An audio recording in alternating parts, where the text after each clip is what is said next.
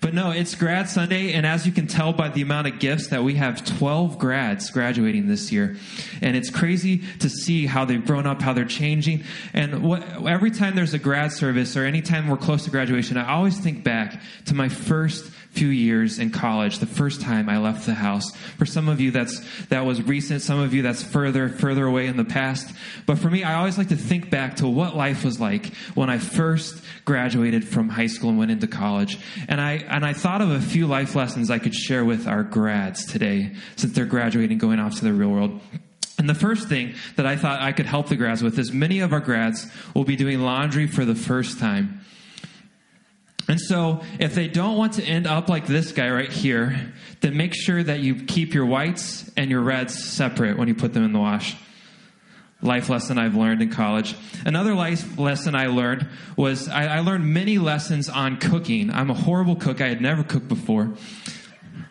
That is not actually me, but that is close to what it's like when I cook. And what I learned in college is most of the food you make is in the microwave. And what I learned was you can't put metal in the microwave unless you want a fire to happen, the smoke alarms to happen, and everyone to freak out at you. So make sure don't put metal in your microwave. Another college life lesson I learned was don't sign up for too many classes. The workload will be way more difficult than it was in high school. But if you do sign up for classes, make sure you don't sleep in. Make sure you actually go. I know that you can, in this phase of your life, stay up until like 12 o'clock at night. I know that you can stay up till 5 in the morning playing video games, but it doesn't mean you actually should. And that's something I learned the hard way. Another thing, and this is probably the most important lesson I can remind you of today, is that all the money you borrow, whether it's student loans, whether it's credit card money that you're borrowing, it all may seem like free money now, but eventually you're going to have to pay it back. The money that you borrow, they actually want back, and if you take a long time to pay it back, they'll charge you even more money. I don't get it, but that's how it works. And so I'd encourage you, don't go off and buy 14 TVs. You don't need them right now. I know that they're going to offer you a credit card, but it doesn't mean you should take them. And so some of you guys were laughing. Some of you guys are like, it hurt when I said that because you're reminded of how much money you're still paying your college that you went to 20 years ago. Or maybe whether it's even you're a college or maybe you're a parent and you're thinking about, oh man, I have to pay for my kid's tuition. What are we going to do? You've already sold your Corvette and are driving in a 1982 minivan or something. And so some of you here, regardless of if you are a parent of a college grad, or a high school grad, if you're a high school grad yourself, if you're just a person, all of us could probably relate to the fact that we all could use a little more money. Does anyone here today say that a little more money would help me out a long way? It could go a long way, just a little bit more money. Would anyone say that? Only 3 people raised their hands. So everyone who didn't raise your hand, I would love to have some of your extra money. You can see me after service. Checks made out to Jim Armpriester. But no, I think most of us could relate to or could use a little more cash. It could help us have ends meet. And there was a guy named Tom Christ who actually had some extra cash come his way. But what he did with it was different than I think most of us here would do. Tom Christ was enjoying a trip to California, and he was having a lunch in Palm Springs when he got a phone call that could have changed his life. He got a phone call from the officials with the lottery in Western Canada, and they told him he won $40 million. Wow, that's a good phone call. And so he receives this phone call, and instead of doing what I would have done, which is pay off my debt and make a big plan for shopping sprees, he does something a little different with the money. Let's take a look. I'm going to play the video.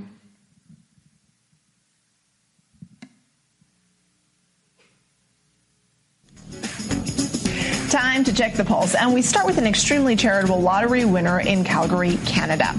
Tom Christ wore a hat and sunglasses to have a promotional picture taken by lottery officials. Listen to this. Back in May, he won $40 million, but he didn't tell anyone about it, not even his kids. Chris says he's going to donate every bit of his winnings to charity.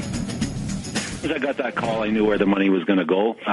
Through my career, 44 years with the company, I did very well for myself. I've done enough that I can look after myself, my kids, so they can get looked after in the future. I don't really need that money. Chris lost his wife to cancer nearly 2 years ago. He says cancer charities are at the top of his list. Wow, what a guy. What a guy. Time to check the pulse. And we start with an extremely charitable lottery winner. Thank you, guys. It was really good. Let's watch it one more time. Now, he's probably thinking it's way more interesting than the sermon, so let's get it going.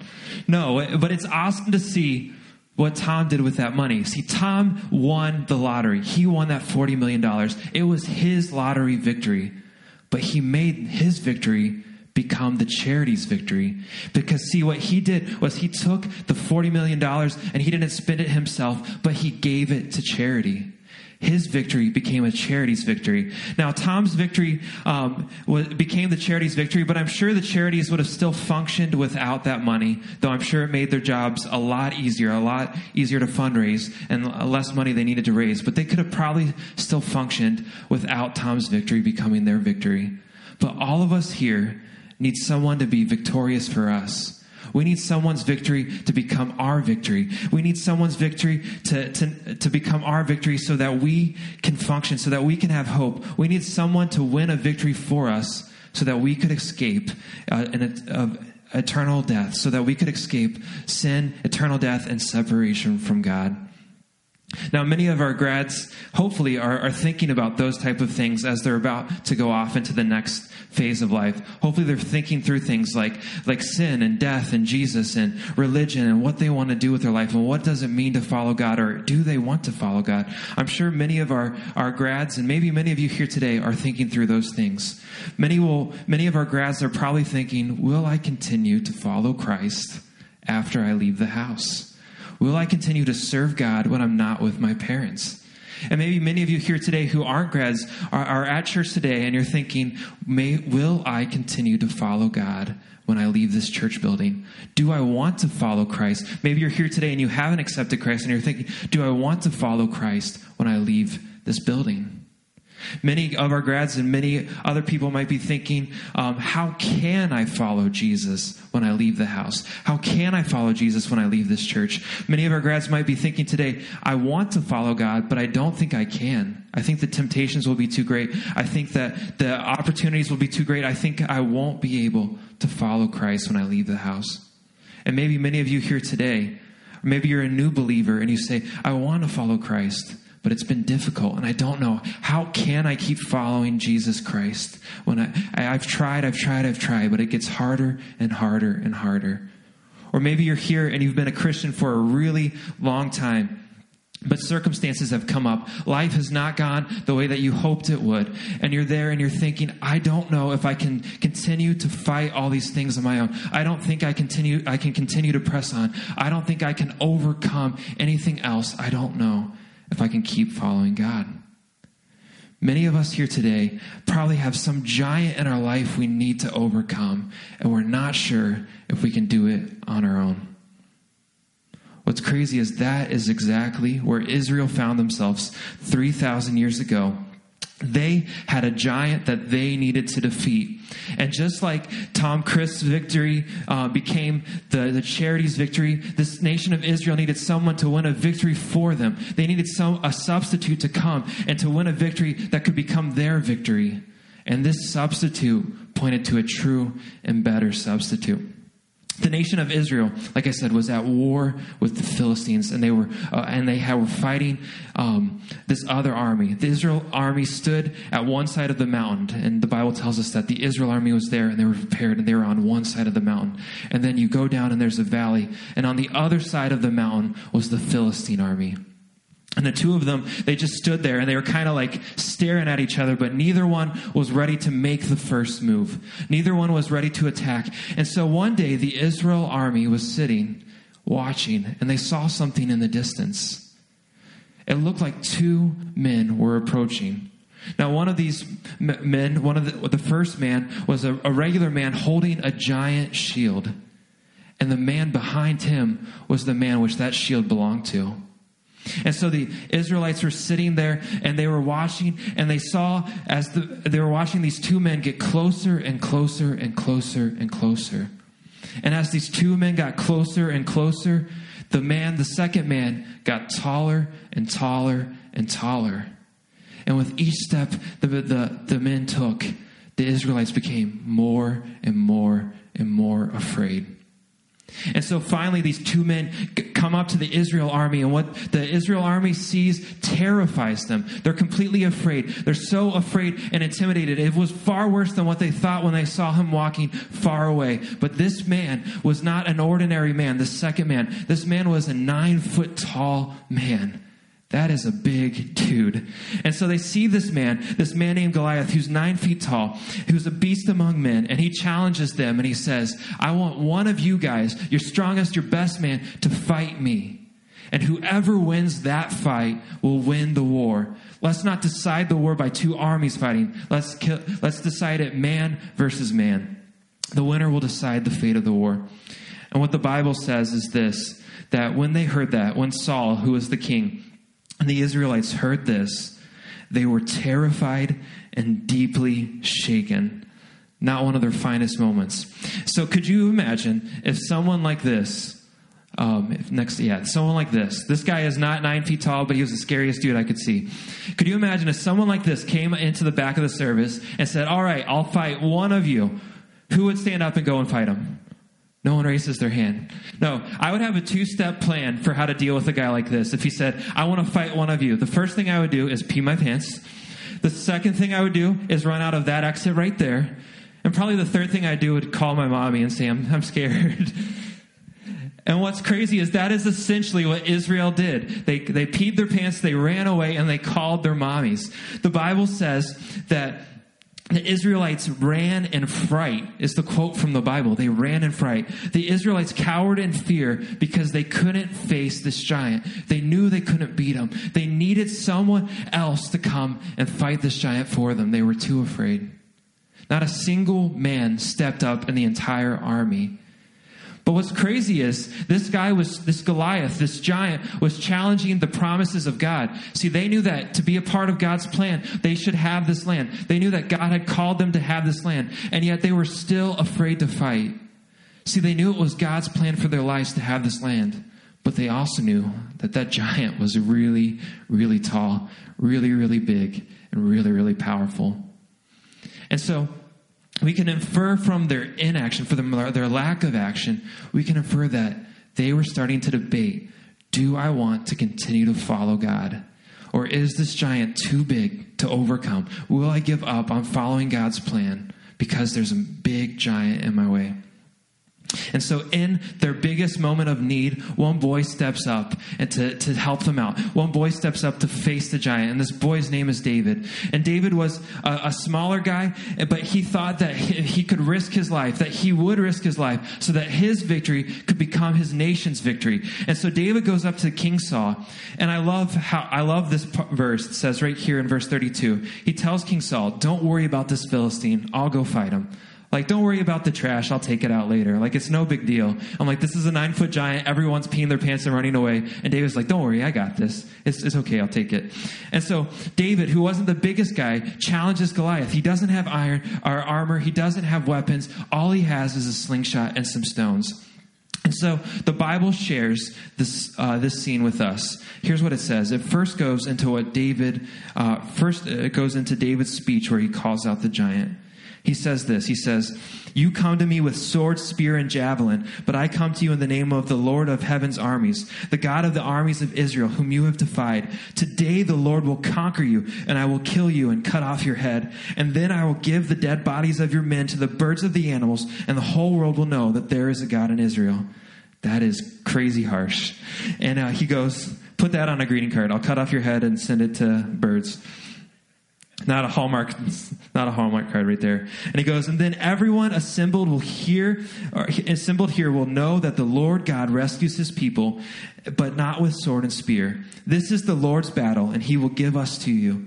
So David leads off with that awesome speech, and we hear his speech. And then the Bible goes and shows us the actual battle. It goes in and says that as Goliath moved closer to attack, David quickly ran out to meet him. Reaching into a shepherd's bag and taking out a stone, he hurled it with his sling and hit the Philistine in the forehead. The stone sunk in, and Goliath stumbled and fell face down on the ground. Sound effect not included. David risked his life to defeat the giant. His victory immediately became his people's victory. And when I read this story, to me, I get super pumped. My adrenaline starts rushing. It's just as a guy, I don't know, but I start to get super pumped. I feel like I'm watching Rocky IV. Has anyone seen Rocky IV? I love this movie.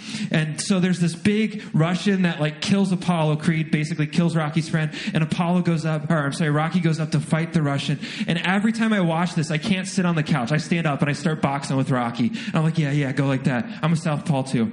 And so I start boxing with Rocky and I get pumped and Rocky knocks down the Russian and I start cheering and I run around and Allison goes in the other room and pretends she doesn't know me. And I get like this adrenaline rush. And the same thing happens when I read the story of David and Goliath. I get super excited. I get pumped. I'm like, yeah, that's right. I'm going to be like David. I'm going to like go and I'm going to destroy all the giants. I'm going to destroy anything that comes in my path. I'm going to own this Christian walk.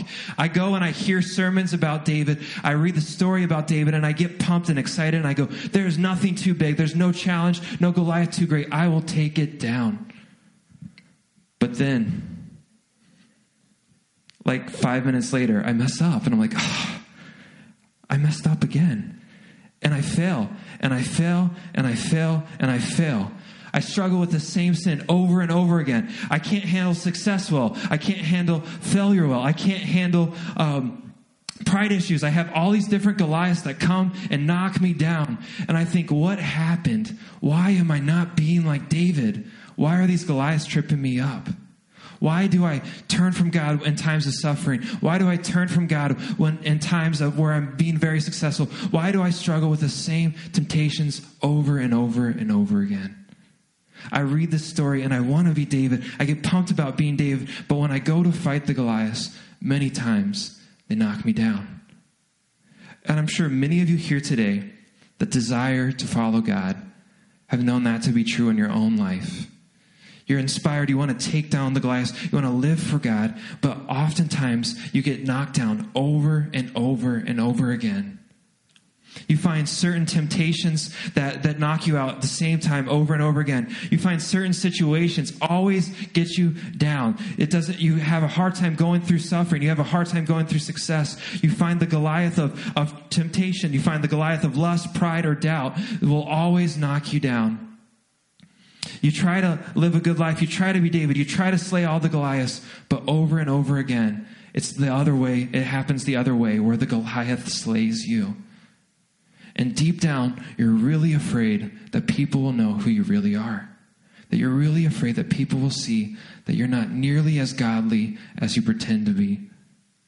For some of our graduates, I think this is the real reason you don't think that you can follow Jesus when you leave home. You look at how you've tried to follow him with your parents' help, with this youth group, and with the church that you have here. And you think, I've done such a horrible job following him now. How will I ever follow him when I'm on my own? We read the story of David. We get pumped and we try to be David, but ultimately not a single person here can. None of us can live up to the story of David. None of us can defeat all the giants. We fail, we mess up, and we sin. And that's where our problem lies.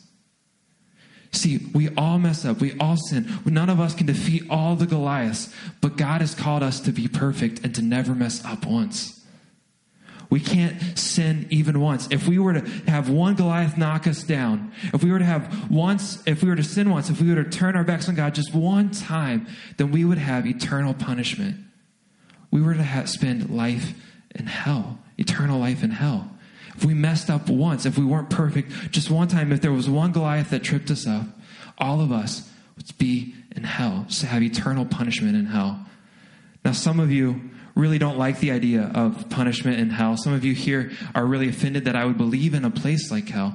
But I want you guys to think about this. If our God is perfect, if Jesus is a perfect God, then he must be perfectly just.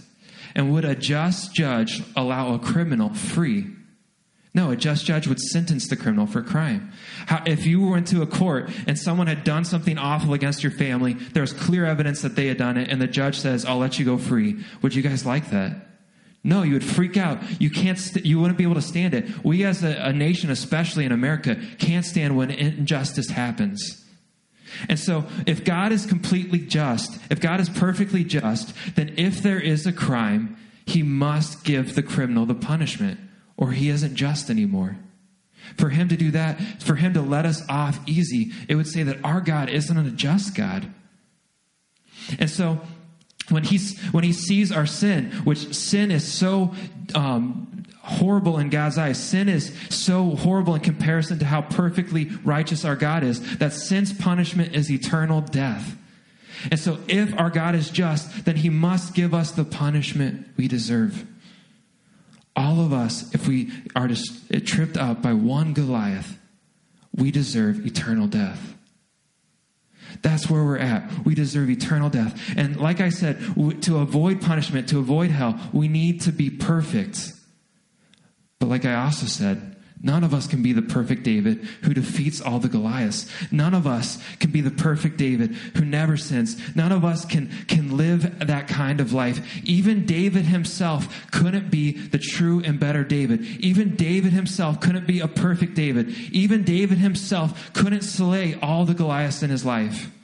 David slayed the physical and literal Goliath, but there were Goliaths of lust that took him, where he went and took another man's wife. There was the Goliath of pride, where he counted all his men and didn't trust in God. That knocked him down. There was the Goliath of injustice, where his daughter was attacked by his son, and he just let it happen and didn't do anything about it. David himself, the hero of our story, even him, he needs a hero. Even David himself hasn't defeated all the Goliaths. We are in trouble. David is in trouble. Our hero of the story, when we read the story, we make David the hero. Our hero is flawed. Our hero needs a hero. So what are we going to do? What is David going to do? Well, luckily, just like David fought and won a victory, and his victory became his people's victory, we have a true and better David, a David who won a victory for us. A true and better David who didn't beat a giant, but beat the giant of sin. A truer, better David whose victory can become our victory, who didn't risk his life, but actually gave his life for us. We have a true and better David. The hero of the story isn't David, but the hero points to the true and better David, who is Jesus Christ. Jesus Christ is the hero of the story of David and Goliath. Jesus Christ, who is God, left heaven and came to earth on a mission to die for our sins. And while on earth, he didn't fall to one Goliath at all. He never sinned. He never messed up. He didn't allow pain. He didn't allow suffering. He didn't allow hunger. He didn't even allow death to cause him to sin. Jesus' life never once was overcome by a Goliath. But even Jesus' death overcame Goliath. Even Jesus' death overcame sin. By Jesus' death, we all can be forgiven of our sins. See, what's amazing is Jesus didn't stay dead. Death couldn't beat him. Even the Goliath of death and sin and the grave and the weight of all our sins on him couldn't defeat him. Our God is so much better than David because he can accomplish anything. He can overcome the greatest Goliath, and he did overcome the greatest Goliath, which is all of our sins. Jesus died for you. He died for me. And so now because of that, his victory can become our victory. See, Jesus won a victory over death, sin, and the grave. And now because of that, we all can be forgiven of our sins. See, Jesus' victory was just like Tom's victory. It was just like David's victory. It wasn't just a victory for him, but it was a victory for all of us. See, our God, like I said, is perfectly just. And so because he's perfectly just, he must have punishment for the crime, or else he would become unjust. But our God is also perfectly merciful.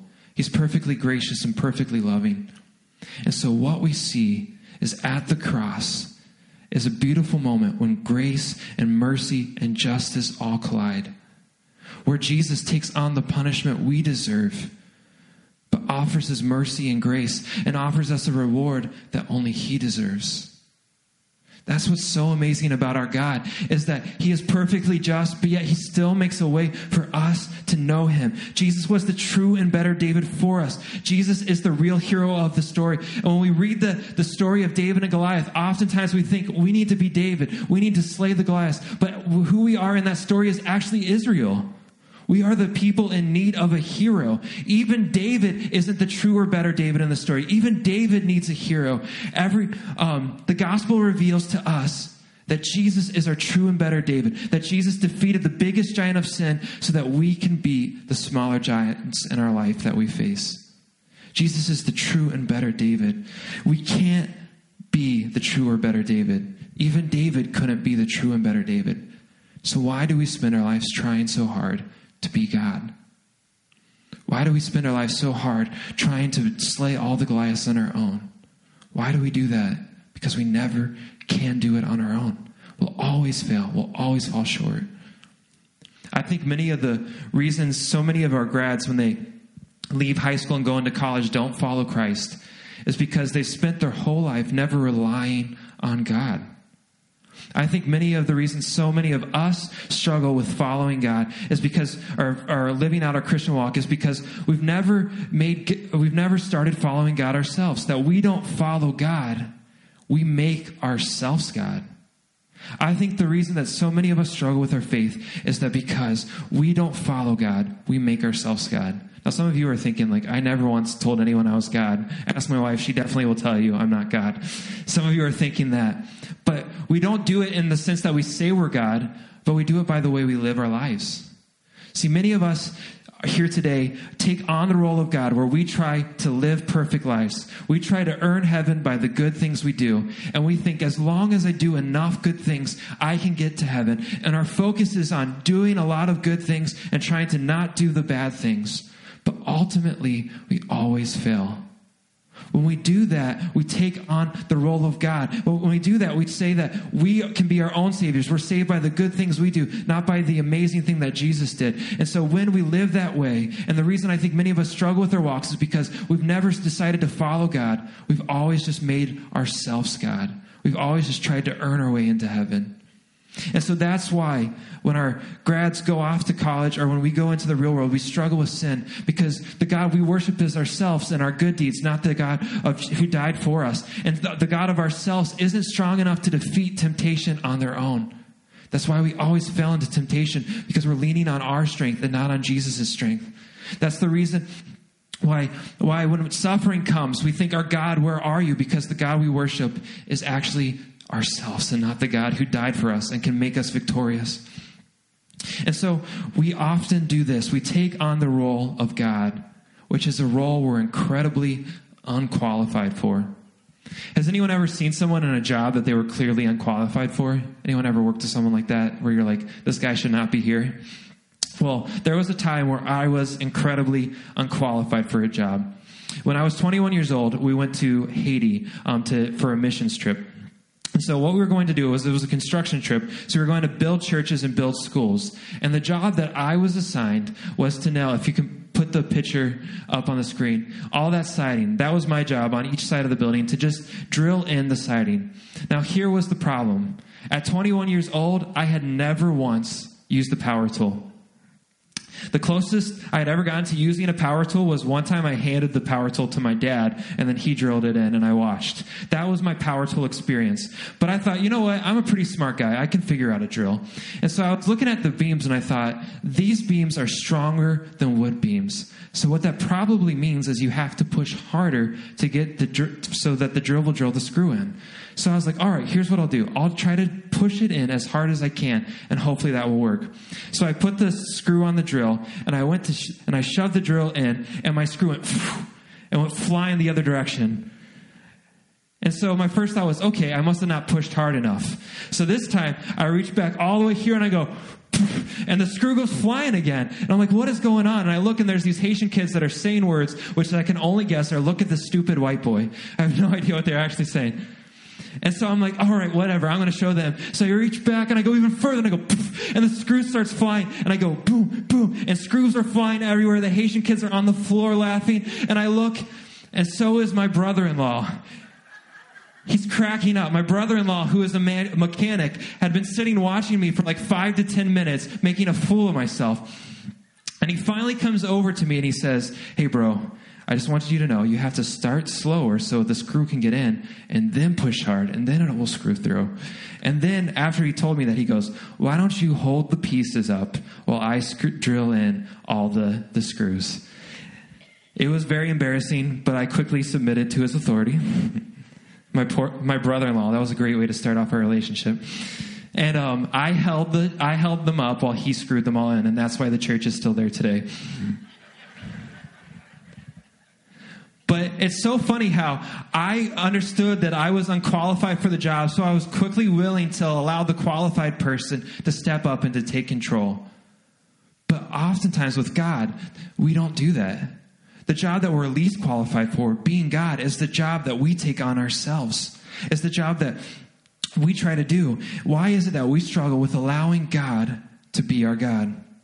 If we try to defeat all the Goliaths on our own, if we try to be the God of our own lives, we'll fail over and over again. We will run out of motivation when we're motivated by just doing the right thing. We will become discouraged when we fail because we know ultimately we will always fail. We can't overcome temptation with our own strength. If you want to overcome the Goliaths in your life, if you desire to follow God, then look to Jesus, who can come and open our hearts and give us the strength to follow him and to overcome the Goliaths.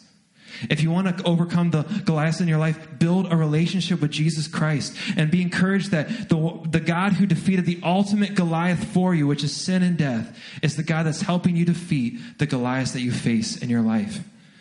We can turn to Jesus. When we turn to Jesus, we can and we won't run out of motivation when we're motivated by the gospel. We won't become discouraged when we fail because we know that Jesus won the ultimate victory for us, and we can overcome the temptation because Jesus is our strength. Now, some of you here today are just like, okay, that was cool. Some of you have been ignoring everything, kind of half listening. You think it's kind of funny that Christians here need a crutch like God. Some of you here today are only here because you're a graduate and your parents forced you to come down, and you're one of those graduates who's so excited to leave the house. Or maybe you're just a student that can't wait till you graduate because you think life will be so much better without God. Life will be so much better when you don't have to pretend to be a Christian anymore in your house. Some of you are here in the service today because your wife nagged you and you eventually gave in. Some of you are here today because your friends and family have kept asking you and asking you and asking you to come, and you finally gave in, and today you're just appeasing them by showing up.